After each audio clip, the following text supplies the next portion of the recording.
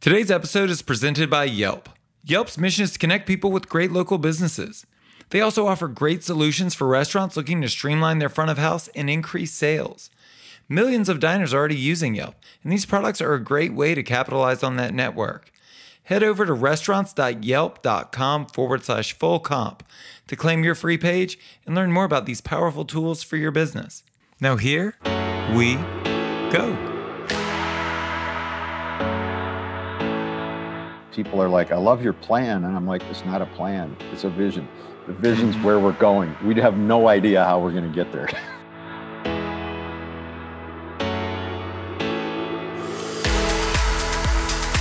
Welcome to Full Comp, a show offering insight into the future of the hospitality industry, featuring restaurateurs, thought leaders, and innovators. Served up on the house.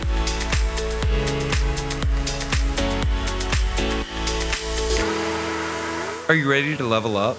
The Pineapple Post has launched, and I'd like for you to be a part of it. It's a newsletter for people like you, people who want to learn and improve.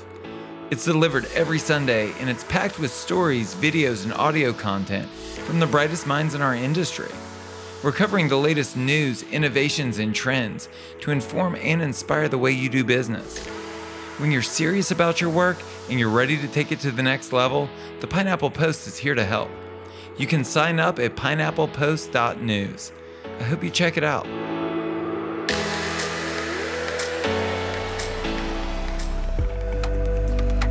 I bought into the same dream that you did. Build a restaurant, make it successful, rinse, and repeat. How well did that work for you? It took me down the path of exhaustion, frustration, and ultimately, failure. Ari Weinswig, the co-founder of Zingerman's in Ann Arbor, Michigan, took a different path. He created a community of businesses, each supporting the next. He stayed small and strategic and invested heavily in his team. What he's built is the stuff of dreams, and we start today's conversation with him answering this question. Was he the guy that dreamed this all up, or the guy that made that dream a reality?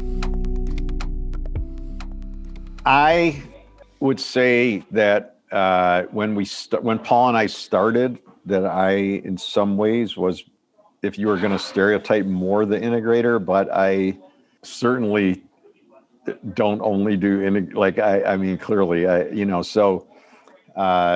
I think that over time, I guess what I would say is he's more historically, I'm not saying this in a judgmental bad way, but it's not those categories. It's more like he has this idea that he can float out there, and he's very good at getting people to want to do it. Whatever that was, Tom Sawyer, Huck Finn, I always get him confused. And then also that he gets very excited about something for good reasons, and then he can go way into it, and then it's a year later, it's gone. Yeah. I don't mean everything goes away, but I mean, it's much more like, here's where I'm going now. And I have a high ability to hold course, for better and for worse, because sometimes it gets one into trouble, but I can hold course for really long periods of time. But I also can go after wacky, weird visions. Well, in reading all of your writing, or much of your writing, it's really easy to grab a hold of your ideology, but you also seem to have a really analytical mind. It's not like you talk about, envisioning the future. You write a step by step on how to vision your own business. Yeah. Well, and again, that visioning stuff, I didn't make it up. I think that a lot of what has been rewarding for me, I just wrote a piece that's in tomorrow's e-news, so it will be out by the time this airs, about good work. Which I wrote some about in part 2 of the book in the introduction. And it came from something that Wendell Berry had written about good work. And essentially good work is vocation. And I've taught it for many years now, but this sort of a continuum. And on one end is bad jobs or bad work, which is better than no work. But essentially you do as little. It's like bad food. You would eat as little as you have to. If you and I were stuck somewhere for 17 days and that was all we had was McDonald's, we would eat it. But grudgingly, as little as possible, and as unmindfully as we could. In the middle of the continuum, you get to good jobs, which are what a lot of people have. It's pleasant. You pay is okay. People are nice and whatever, but I don't think that's max capability. We can create good work, and good work is what I believe when we honor human nature, when we have all this stuff going on around treating people with dignity, involving them in running the business, teaching them to lead, et cetera, et cetera, et cetera, et cetera, et cetera. We can create good work, and it won't work for everybody, but even if it's for a lot of people, and I think that's really what it's about. But I think for me, the good work in part is like, I mean, I come from a family that had academics in it. It's fine, but it's so not interesting because you don't do it. Like, and then as you and I know, I mean, the food business is filled, and I'm not judging people who just like do it. And I mean, when I started, and still now, I mean, there's all these people like, oh my God, how can you stand it? Like, the employees are making me crazy, and like, I can't take a vacation, and it's just the grind, and like it's just like so mind numbing, right? And then there's the other end, which is like all in the intellectual clouds, but you don't have any employees. So it's like, that's an awesome business theory, but like, what I want to know is like, what do you do when the employee starts crying in the middle of the shift? Right. Like that doesn't really have a lot to do with strategic planning. Like, it's like, you need that too. But so I always really like that we combine the both, because I think either for me alone, and I think really for most people, is not that rewarding. And so absolutely, I like systems design and I like ideas. And I like it best when you can figure out how to make the idea into a reality, because that's when it's most meaningful. I mean, ideas are cheap. Like, I got a bazillion of them. It's not hard to have ideas. Like the average street person that you walk past or whatever, that they have as many ideas as you and I have. The challenge is getting them implemented. And I think also that Maggie from Zing Train, because of her passion for training and understanding of it, has embedded it in all of our heads, a lot in me, because we do a lot of work together, so that I immediately start going like, okay, what are the basic steps that it takes to make this happen? And that's where a lot of that came from.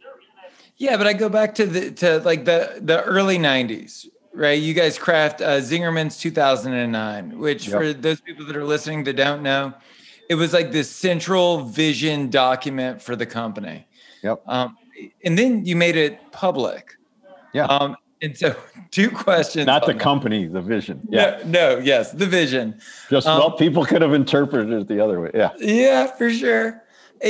Was there concern in putting it out there? Because it's these big, bold ideas. It's these overarching themes.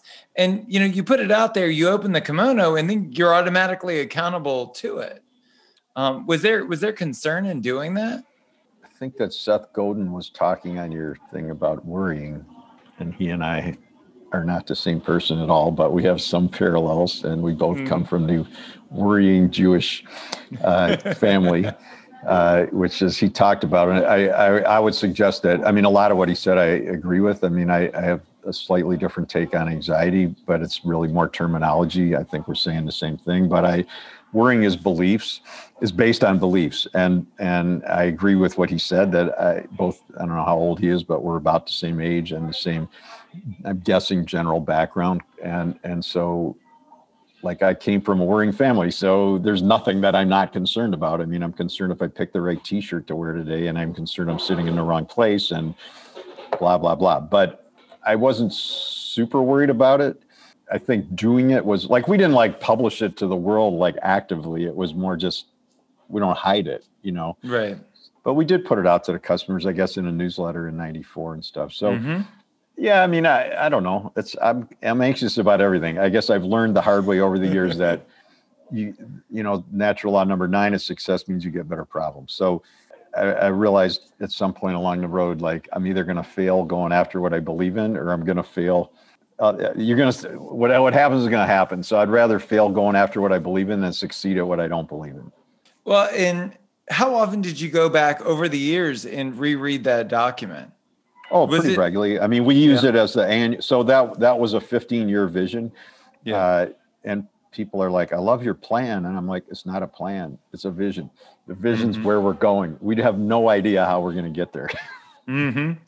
that work we would do annually, and we're now shifting to quarterly, which is actually Vern. I like the way Vern does a lot of that, and Vern Harnish. And but the idea is like the vision is the cathedral that you're working to construct. So it's essentially the blueprint for the cathedral. But it does, when you draw the blueprint, it doesn't say like who's coming on Tuesday and are they going to put in the window or the door. Like you're going to figure that out. And some of it's kind of obvious. Like if you're building a big cathedral, you got to start with the foundation, but like you can't start with the cupola. It's not going to work. But beyond that, like whether you start on the east side or the west side, I don't know how they figure that out. I'm not in the trades, but somebody decides, and that's where they start. So I think for us, the literal planning happens as we go, but the key is that you're starting with the end in mind, to reference Stephen Covey's framework. I don't know where he got it, but we got it from original work was Ron Lippitt at University of Michigan at Institute of Social Research in the 50s and 60s, and then through another guy, Stash Kazmierski, who taught it to us. So yeah, it's scary, but I believed in it. Well, and were these original ideas, or were you looking at other businesses and in this industry and in others and pulling in, I think, as you know, in food, and it's true in life, there's really nothing new. I mean, it's just recombining things in different ways. So there's certainly pieces. I guess the more direct question is, were we modeling it after someone else? And the answer is no.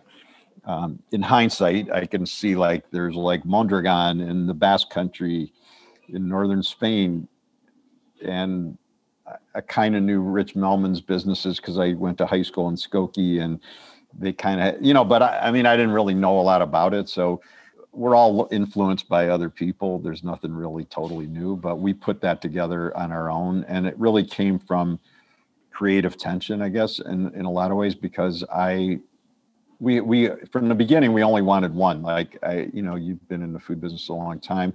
I think it's not, I don't know that anybody would disagree, even the people who have multiple units of the same thing. Like the original is just cooler. Like it's just got better energy. And when you open the one in the suburbs, I don't think it's like bad, and it's super convenient, and the sales are good, and it builds on all of what y'all been doing, and it's great, but it's not the same. Like it's not the same. So I never liked those, and I didn't begrudge other people doing it, but I just wanted like this one that was going to be like this amazing thing that you went to, because we all know, like I always think, and speaking of Spain, and I think of Barcelona in Catalunya, and Cal Pep is this amazing little seafood tapas bar, and there's like one, man, the guy's behind the counter, and I'm like, this is what I want. Like you go in there and it's awesome, and people wait an hour to get in there, and he doesn't have 17 of them all over Spain, and he didn't open one in Manhattan. And I don't know, maybe they did now, and I don't know. But anyway, that's really what I was drawn to. So I think Paul was good for that in the beginning, but in 1993, so we were 11 years in business when he sat me down in front of the deli that morning to ask what I wanted to be doing in 10 years, which is where that 2009 vision came from. He was not averse to opening other places. I was, but he really wanted to grow. And so then it was like a year of figuring out, well, like, how do you grow, but still keep this one unique place? And so what we came up with was this community of businesses. So we would grow by opening other Zingerman's businesses that each would have its own specialty, so that we could keep the deli as this one of a kind, but that we could grow the organization and create opportunity by opening other businesses. And we wanted managing partners in each business. So somebody who had a passion for what that business did, and that we would create one organization with these semi-autonomous pieces within it. So that's really where it came from. Well, and it leads me to my next question, which is, there's a huge difference between management and leadership. And early on in the Zingerman's corporate infrastructure, you guys decided to lead rather than manage. And I guess my first question is, how do you define the differences between management and leadership? And two, when did you discover that they were different? Some people never figure it out. Well, I think my beliefs around it have evolved over the years. I think that anybody who's an effective leader has to learn to manage. Like, really, I mean, because you can't get in, nothing gets done. Like, I mean, if you give a great halftime talk, but you don't know how to draw up a play. It's not going to work. Now, you don't have to be the implementer, and you don't have to be the one doing everything by any means. I think it's evolved for us. And when we opened, we only had 2 employees. So, I mean, we were personally making 80% of the sandwiches or whatever. In part 3 of the book, which is on managing ourselves, there's a essay I wrote that's kind of what I call a cover version of an article by Edgar Schein that was about stages of organizational development. And what he wrote about kind of blew my mind, and it really helped me understand a lot. And that was that in the leadership studies field or whatever, people argue a lot about what's the right style and the wrong style, and this is better and that's worse. And what he said, which totally made sense, is y'all are asking the wrong question, because there's not one objectively right style or wrong style. What's critical is, do you have the style that's most effective for the stage of development at which your organization is at? So, I mean, I don't have kids, but I was one, and you have kids. And in essence, like if you parent a 2-year-old and it's working really well, you don't go, I'm just going to keep doing that. Because by the time they're 6, it's going to be bad. And at 12, it's going to be a nightmare. And at 22, they're going to put you in jail. So it's not that you were a bad parent when they were a 2-year-old. It's just your style needs to evolve. Now, with a kid, they're always going to grow older. So there's not really an option. With a business, we actually have an option, which is you don't need to grow. Like, it's totally legit. Like the guy, Cal Pep, is awesome, man. Go there. He works hard. Love it. I love La Chicha in San Francisco, Sardinian restaurant at the bottom of Noe Valley. I think, it's great, man. I love going there. Tammy and I go there every time we're in San Francisco. He's in the kitchen. She's in the dining room. They're always there. They're closed, I think, Sunday, Monday. Like, it's great, but you have different problems when you choose that. When you are doing it that way, you don't need to develop a lot of other leaders because you're there every day. And I don't think that's bad. It's just, if you want to grow, that style will kill you or kill the organization, or both. And then I think around that time, what really switched for me to get at it is I started to realize that designing the organization and creating organizational processes was as much a creative act as cooking. And not that I don't still love cooking and pay attention to the food. It's just that writing an amazing vision and designing a process for visioning, back to your earlier question, are as much a creative act as designing some amazing dish or finding this incredible olive oil. It's all creativity, right? And so now what I would say, fast forwarding, is that a manager is a job title with specific job responsibilities. Just like in our world, the host has job responsibilities, whatever. But about 8, 9 years ago, I had this belated glimpse of the obvious, that we need to teach everybody to lead. And so our expectation is everybody's going to lead. I don't care if it's your second day and you're 16 or it's your last day, you're still responsible for leadership. So the manager has job responsibilities and they need to lead. The busboy has job responsibilities and they need to lead, because sometimes the busboy sees stuff that the owner or the GM or whatever won't see, because they're closer to the table and they hear stuff and they need to take action. Like if the guest is unhappy, the normal situation, well, I'm just the busboy, I can't do it. It's like, no, dude, lead. Like, let's get going.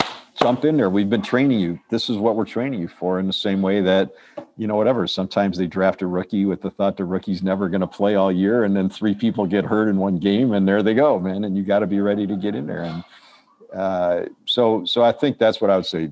Manager job has job description, job expectations, responsibilities, and they need to lead. But leadership is really something that everybody here is responsible for. Well, and in reading so much of what you've written, one of the things that really becomes clear through the process is that it is incredibly important that you invest in your people so that they'll invest in you. And they're not going to invest in you until you've put the time and effort and money into investing in them. Can you talk actionably about what that looks like? Well, it looks like a lot of things. I mean, that's a good question. So there's another item on the natural laws list, which is if you want your staff to give great service to your guest or your client, depending on what industry you're in, but in ours, let's say guest, you and I as leaders need to give great service to them. And this comes from servant leadership, which comes, from Robert Greenleaf, who I was just talking about today, was born in 1904, July 14th, in case you're curious, in Terre Haute, Indiana. And he, in 1977, I think, he worked for AT&T for like 38 years. So like, this is like completely not, as you know, like I'm fascinated by Emma Goldman, and a lot of this is like Eastern European anarchists that came here and all that. But this guy's like wore a suit to work every day, quite religious, from middle America. And he wrote this book in 1977 called Servant Leadership, which is a hugely radical approach, which is essentially that the leader's job, first and foremost, is to serve the organization, not the other way around. Which when you say that, like everybody goes, yeah, of course. But the reality is that's not what most people think. Most people believe that they started the business so they could make a lot of money and they would do what they wanted to do. And yeah, they want to be nice to the employees, but it's basically like you have an engine and you're going to treat the engine well instead of treating it badly, but it's still just the engine. This is a different thing. This is like, I'm here to serve the organization. It's actually, I don't know what it is, 57 years ago, last 2 days ago, that President Kennedy was killed. And his speech, ask not what the country can do for you, ask what you could do for the country, which we could use a little more of right now, no judgment, is essentially at the core of servant leadership. It's ask not what the business can do for you, whether you're the leader or the busboy or the dishwasher or the new host. Ask what you can do for the organization, because when you're serving the organization, then we're all going to win together. One element of actualizing that, to your question, that we teach here, we have 6 elements of servant leadership. One is vision. And the second one on the list is that we treat the staff like customers. And so literally, this is not a figure of speech. This is not an exaggeration. When I come to work every day, I think of the staff like my customers. Now, it doesn't mean I'm the formal butler in rural England in 1863. It's there's customers that, as you would imagine, I've been waiting on for 35 years. I give them shit. I tease them. I swear. I tease them about their outfit, whatever. I mean, that's the relationship we have. But the reality is I really never forget they're the customer. And if they switch into complaining mode, then I got to get back into my appropriate mode. And it's the same with staff. I mean, and so that means all the really simple stuff that everybody who's worked the dining room knows how to do, like smile, act like you're happy to see them, greet them, find out what they want, listen well, get it for them. I mean, the data is like American executives complete like 50% of what they say they're going to do. I'm like, you guys, if your staff did that, you would have fired them on week 1. Like, don't tell the staff member you'll get back to them on Tuesday and then get back to them on Friday. Like, if they did that to you, you'd be all over them. And it also means learning to handle their complaints well, just like a customer.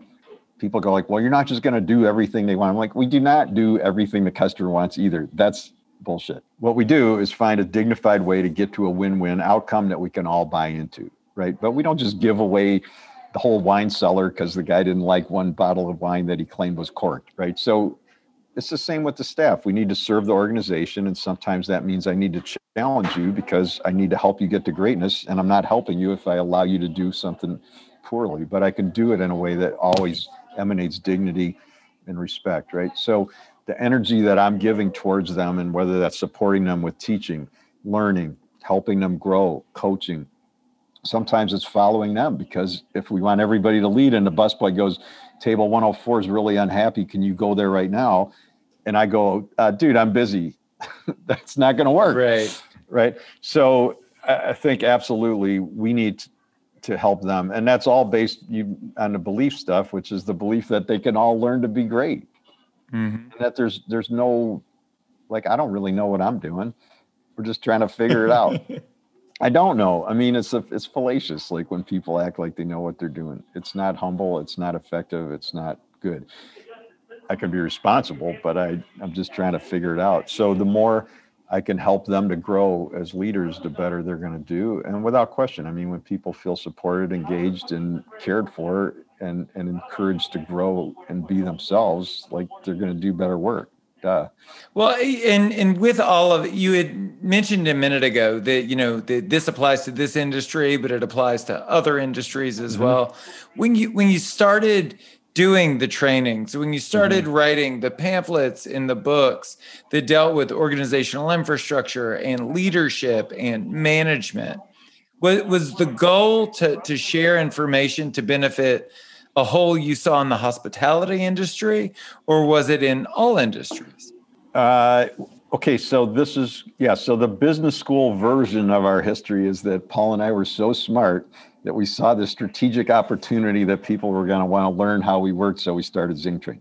The true story is that when you write a vision, one of the benefits, and there are many, is that when you write an inspiring vision and you share it, like you talked about putting it on public, great people want to be part of great organizations. And if it's an inspirational vision, they come to you. Not, I mean, there's like a line out the door of like, here, I want to be your partner. But Maggie Bayless had worked with us in the restaurant. She was a German lit major from Oberlin. She went back to Michigan later and got her MBA. Long story short, fell in love with training design and was always frustrated, as she tells it, because she couldn't find a company to do that work in that was running the way Paul and I were trying to run the deli. And then when we wrote that vision and talked about having these other Zingerman's businesses with managing partners, I think her husband said something like, well, why don't you go partner with them? And as she tells it, which makes total sense, and I could relate, like she would never have opened a business on her own totally, but she knew us and it seemed like a good fit.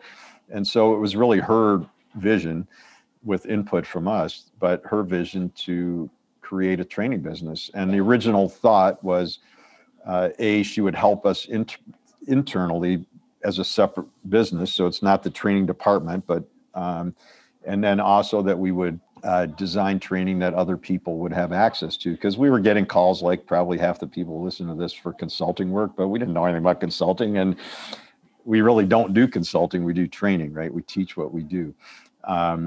And that's where it came from. And then so her training expertise and passion for good training design, which is, again, as amazing as creating this incredible pasta dish or whatever, combined with what we knew about the work, is really what made that happen, right? And in the same way as you asked about it, is it anxiety provoking to share the vision?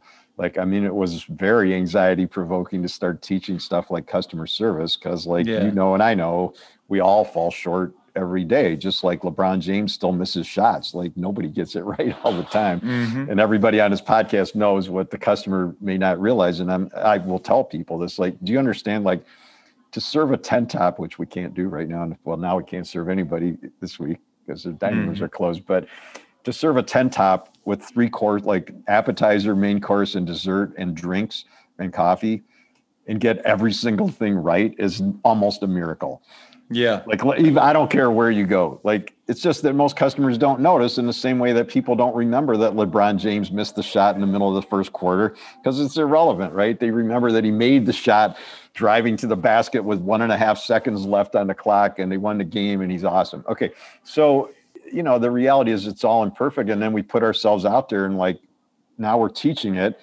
People are coming to town to go to the seminar, and where are they going to go eat? Like the deli, or, you know, and then it's inevitable. Like, we're going to screw it some up, and they're going to complain because we just, you know, but then Maggie and I mean, we would talk, and it's just like, you know what, this is what it means, like, to do this work, and we're going to get complaints because we're going to screw up, and we get to model what we're teaching. Right. And it's happened. It's not fun.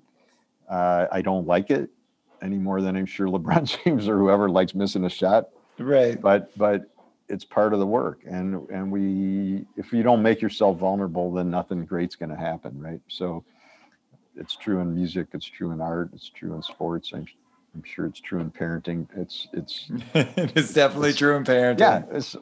It's the humbling piece of it that's so important, really. We're working on averages over here. We're just trying to be more right than we are wrong over the course of my daughter's life. Yeah. Well, nobody's right. If you were to pretend that you were right all the time, it would be horrible parenting. Yeah, for sure. The model you had with Maggie, that's the model you stamped out again and again and again, right? I think stamped out is an industrial word that we're going to stay away from. So it's more like an ecosystem. We're trying to create different parts of the ecosystem. So Maggie's focused on training in the same way that my girlfriend grows heirloom tomatoes, but you could have somebody down the street that's focused on baking and somebody else that, like we do, that makes cheese. And but the idea was to get settings where people had a passion for what that business was, because as you and I know, it's one thing to, like, it's a ton of work to get open. Like I heard you on the other podcast, whichever one it was, saying like when you opened the door, you were exhausted, but then you realized that was actually where the work starts. Which is totally true. And the real work is like 5 years down the road. Like in my mind, you know, when you ask if I'm an implementer or visionary, well, I love the vision, but like I think it's really one of our great achievements is that we're still engaged and excited about the work almost 39 years later. And that the 2032 vision that we just rolled out this year will put us at 50 years. And I might not even be alive, but it's still pretty amazing. And that the organization can continue after Paul and I are gone. And that's what's cool to me, because it's like building this or having this amazing, you know, redwood forest, and not just a flash in the pan that was super popular for 12 months and then crashed. Well, for the people that don't know, I do want to unpack the business model that you have, because, and correct me if I'm wrong, the idea is that you collectively come up with an idea with a member of your team. They execute that idea and then become the managing partner in that separate entity. Yes. Yes. It sounds a lot quicker when you say it than it actually happens in reality.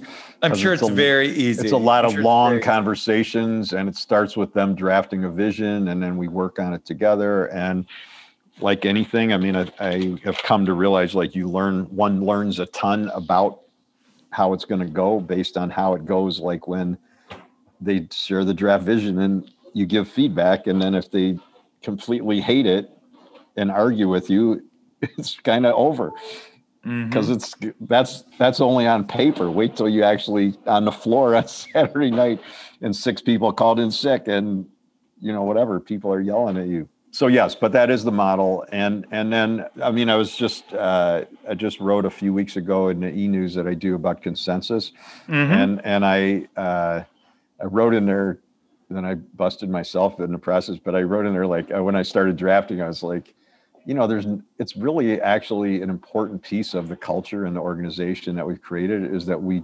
chose back in '94 to use consensus for decision-making at the partner level, but no one ever writes about it. Like it never, like, I mean, we've had a lot of articles about us and it just never even comes up. So I was like thinking to myself, like, man, it'd be so cool to have a headline that, you know, was like, consensus helps create $50 million company. Like, put that in Forbes, right? Right. Anyway, then I was like, oh, I guess I could just put it in for my own headline, right? So I did, with quote marks around it. But anyway, so we use early on, Paul, it's shifted as we try to move towards exit plans and all that kind of stuff. But Paul and I always owned a majority of the shares in the business. And then, like Maggie, in this case, I think originally owned like 19% or whatever. And so the obvious question was like, well, from her perspective, and not that she would necessarily say it, but her lawyer or whatever would say, like, well, this is stupid. She's going to be the partner and run it, but you guys could just outvote her every day if you don't like what she's doing. And so we just said, well, technically that's right, but we're going to use consensus so that she's not just suffused in our own whatever. She gets the same say we do. And so that peer-to-peer anarchistic stewardship relationship, whatever term you want to use to call it, I think has really changed the dynamic within the organization. And then the second piece of that, which is also huge, is that we, for whatever reason, had the insight to say we're going to run the whole organization, so the whole community of businesses. So Maggie is now there's 2, but was the managing partner at ZingTrain with Paul and my input. She runs it. We use consensus, but it's implicit consensus. So it's not like she's calling every 5 minutes going, I'm going to move the forks over here. As she says, it's more like, if I was worried that you guys weren't going to like it, then I knew in my gut I should call you and talk about it. But then we simultaneously made this other decision, which was to run the whole Zingerman's community of businesses by consensus of all the partners. And so not only did Maggie then have an equal say in running the business she was leading, but in running this whole community of businesses, which at the time was much smaller, but we just stayed with it. So we run the whole Zingerman's community by consensus of now, I think there's 18 partners. That includes me and Paul. And then 6 years ago, we added what we call staff partners. So that's a whole nother conversation, but 3 non-partners who become partners for 2-year terms. And they have the same say Paul and I have. And it's very interesting. And it's going to, when you ask if it's scary, it was definitely scary early on. Like now I'm just used to it. It's the way that we work. But for outside people, if I tell them like, yeah, dude, like get a line cook and then they're going to be like your partner for 2 years and you're going to not be able to override their decisions. And they're like, what are you fucking crazy? But you know what? It works. And CLR James I didn't know this until long after we had done it, but CLR James, radical Trinidadian, I think, historian. And he conveniently for me, wrote this line like 50 years ago that said, every cook can govern. And it's right. And then Murray Bookchin, also very interesting anarchist, passed away 7 or 10 years ago, lived in Vermont, much of his life in Burlington. And he said something along the lines of, every normal human being is capable of running any organization of which they're a part. And I actually believe that. And I don't mean you could just pull them off the line and put them in charge because they've had no training, right? So you asked about investment. So if we're teaching everybody to lead from the time they start here, all the leadership classes are open to whoever wants to go. People get copies of the books if they want to read them. They're involved in conversations. By the time you actually asked them to take over, because whatever, 6 people got hurt, they would have already been participating at a high level. The typical setting is they're completely excluded from all those conversations. They have zero clue what's going on. And so they'll give you really dumb answers because all they have is their own hugely limited perspective. And Colin Ward, another interesting anarchist from England, and he said something along the lines of, society makes its morons and then despises them for it. And I would suggest in business at large, not just the food business, we make our morons and then make fun of them or demean them or get cynical over their stupidity. But really, we did it. Because if you never taught them how to think like a leader, you didn't teach them business finance, you didn't teach them the cost of something they want to make happen, how would they know? Like, you know, it's like taking your kid to the toy store. And a friend of mine, this is years ago, and you know, she goes, I took my kid to the toy store, and I always say, like all employees, like they want a new oven, they want a new walk-in, let's redo all that. And that's like, I'm like, yeah, it's like taking a 9-year-old to a toy store. Like, you want everything. Sure. If you're not open book management and they don't understand profitability and where the money comes from, and that you got to have the cash, and what are you going to do? They just want everything, right? And she goes, yeah, I took my kid to the toy store and he wanted this. And I said, I don't have any money. And he goes, well, just go to the ATM. I love that. You know, in looking through the timeline, looking through the community of businesses, the question that I landed on above all others is, what do you do every day? I can't, like how do you fit into this ecosystem? Because it's overwhelming to look at this enormous structure, you know? Right. Well, people often say, you haven't, so I'm not talking about you, but they'll go like, yeah, they have, Paul and I, they have this empire in Ann Arbor. I'm like, okay, dude, I'm an anarchist. Like, this is not an empire. You know, I believe, I mean, I don't know which metaphor to use, but we're an important piece of the work, right? So if we went away tomorrow, would everything be the same? No. That said, we have a lot of literal governance, like all this transition stuff that's going on in Washington. Like we have that kind of stuff, right? And you can't just keep calling for more recounts. The decision's in the notes, so like we don't have to go over it for the 300th time. And so it's really about being a leader among leaders. And so what do I do every day? So during the early months of the pandemic, a common question, and I wrote about this, people were like, well, what are you doing to take care of yourself? You know, and I thought about it. I'm like, honestly, I'm not doing anything different than I've been doing for decades. Like, because in the spirit of a lot of people you interview, like if you, like it's what Seth Godin talked about, it's the practice, right? So if you have good practice, then you don't really do anything any different. Like I'm wearing a mask. I'm an introvert, so I didn't really go out anyway, but now I'm really not going out, but it just gives me a good excuse not to go out. So, but I journal every morning. I might've missed 10 days out of the last 5 years. I run every afternoon. If I need to run in the morning, I'll do it, but I prefer later in the day. And then every night for many years, I would go back to the Roadhouse and work the floor. So it's with the outside 200 seats, regional American food.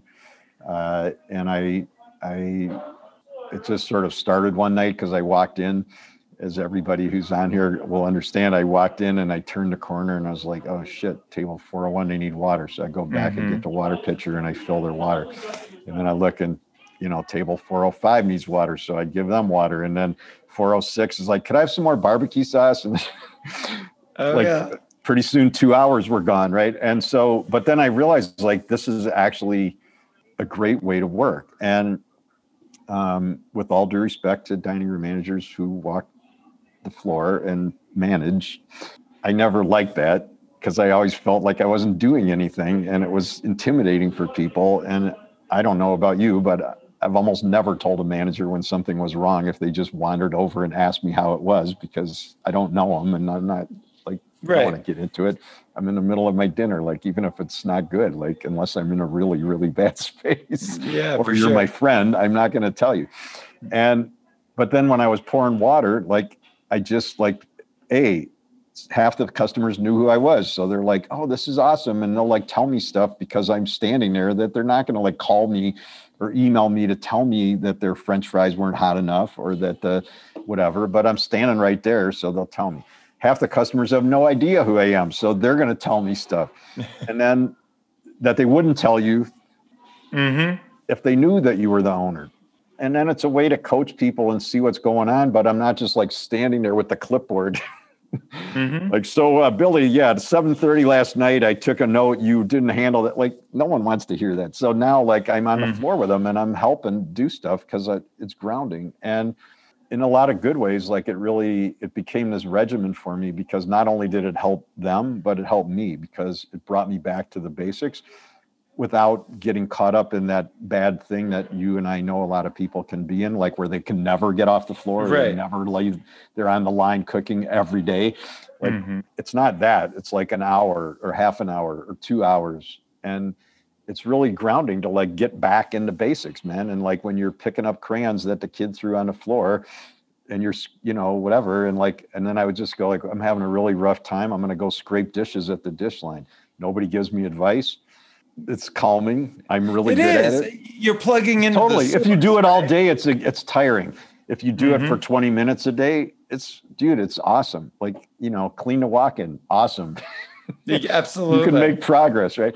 So it became this thing that I started doing. And there's an essay I ended up writing in part 2 of the book called Managing by Pouring Water, because that works in our industry. Well, not during pandemics, but it works in our industry. It does. But I think any industry has an equivalent of it. So actually, Patty Poppy is the CEO of Consolidated Energy in Michigan. And I did some Zinc Train stuff and spoke for her group.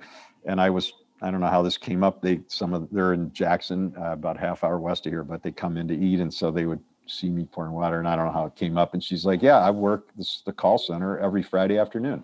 And this is like a giant utility company with half the state of Michigan. And she's like, no, and she's up there in jeans when I'm speaking and she's working. She's like, yeah, I go in for 2-3 hours and I just answer the phone.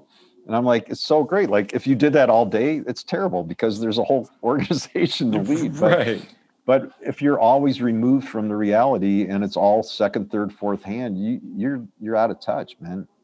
In the same way, like you can't farm effective, like industrial farming you can do from the cab, but you can't do like old school farming without putting your hands in the soil and looking at the leaves. And, like my girlfriend's a farmer, like you could tell from the leaf, that something's wrong. So I think it's the same thing. So that's my day. And then I go home and I cook dinner. We eat like Spaniards. We eat like Spaniards at like 9 or 10, 11 o'clock at night. And we cook for our dog. We have 4 dogs and we cook for them. That's a good dog, Dad. That's so important. It is. I don't know if they really appreciate it, just like your kid doesn't appreciate it. And our dogs don't go out to other kids' houses for dinner. So it's important, for you and me, but I don't think they go like, man, this is so great. I'll bet dogs down the block, you know, they're getting dry kibble and Purina, and we're getting this like organic vegetables and olive oil, and you know, this cool pit smoked chicken from the Roadhouse is awesome, or that albacore tuna you got us line caught from Washington State, awesome. My wife, the one thing that she took for granted for years is getting to eat fine dining restaurant food every evening. You know, I would always bring food home from the restaurant. I would call her before and say, hey, do you want me to pick you up anything? Yeah. And since we closed the restaurant back in March, it has been such a hurdle to have to cook for oneself when it comes to dinner. You know, see, I like it, man. It's like like I'm a line cook, you know, and so it's grounding. And I mean, everybody's different, you know, but like eating in the business is not relaxing for me. It's super stressful because I guess I could, but I am not going to like sit there and not look like we all do. Right.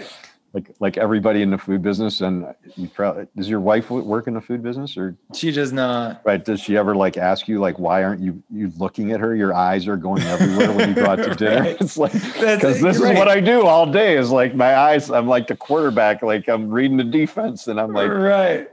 That table needs a wobble wedge. It's just, I have like decades of like learning to like read everybody's eye movements and see what's going on. And so it's not relaxing, it's stressful. And then I'm serving the staff. So if they need something, then now I'm like getting up. And then Tammy's like, why can't you sit here and talk to me? And it's like, ah. That's right. Yeah. So when I go home, it's relaxing, man. I cook. And plus, if you're a cook, then with all due respect to the line cooks, it's not like I'd rather just make it the way I want it. Even if it's my recipe at some point that has been morphed 16 times, you know, it's still not the same. And so it's just more relaxing, and it's a good way to end the day. Good ritual, or Seth Godin's practice. The way I end the interviews is I ask the guest if there's anything that they would like to say directly to the audience, any advice, any words of encouragement. Keep going is a good one. Well, we didn't talk about, but I want to reference the Independent Restaurant Coalition, which I know you know about, but saverestaurants.com. Anybody that's on this podcast has interest either because they're in restaurants or like restaurants or aspire to be in restaurants. So please go on saverestaurants.com. We are working really hard, and maybe by the time this airs, it'll pass, but we're trying to get the Restaurants Act passed to provide support for independent restaurants. So not chains, not publicly traded, not that they're bad, but to go into the local independents and provide support that is clearly needed in the same way that the federal government has supported the auto companies, the airlines, the banks. So please, that would be wonderful. My email is ari@zingermans.com. People are more than welcome to reach out. I will learn from everybody on this podcast as much as they're going to learn from me. And then I'm sure you'll put the show notes in for the books and the weekly e-news, because that's all like what I'm thinking all the time. And the new pamphlets on humility. So stay humble. It's a better way to go.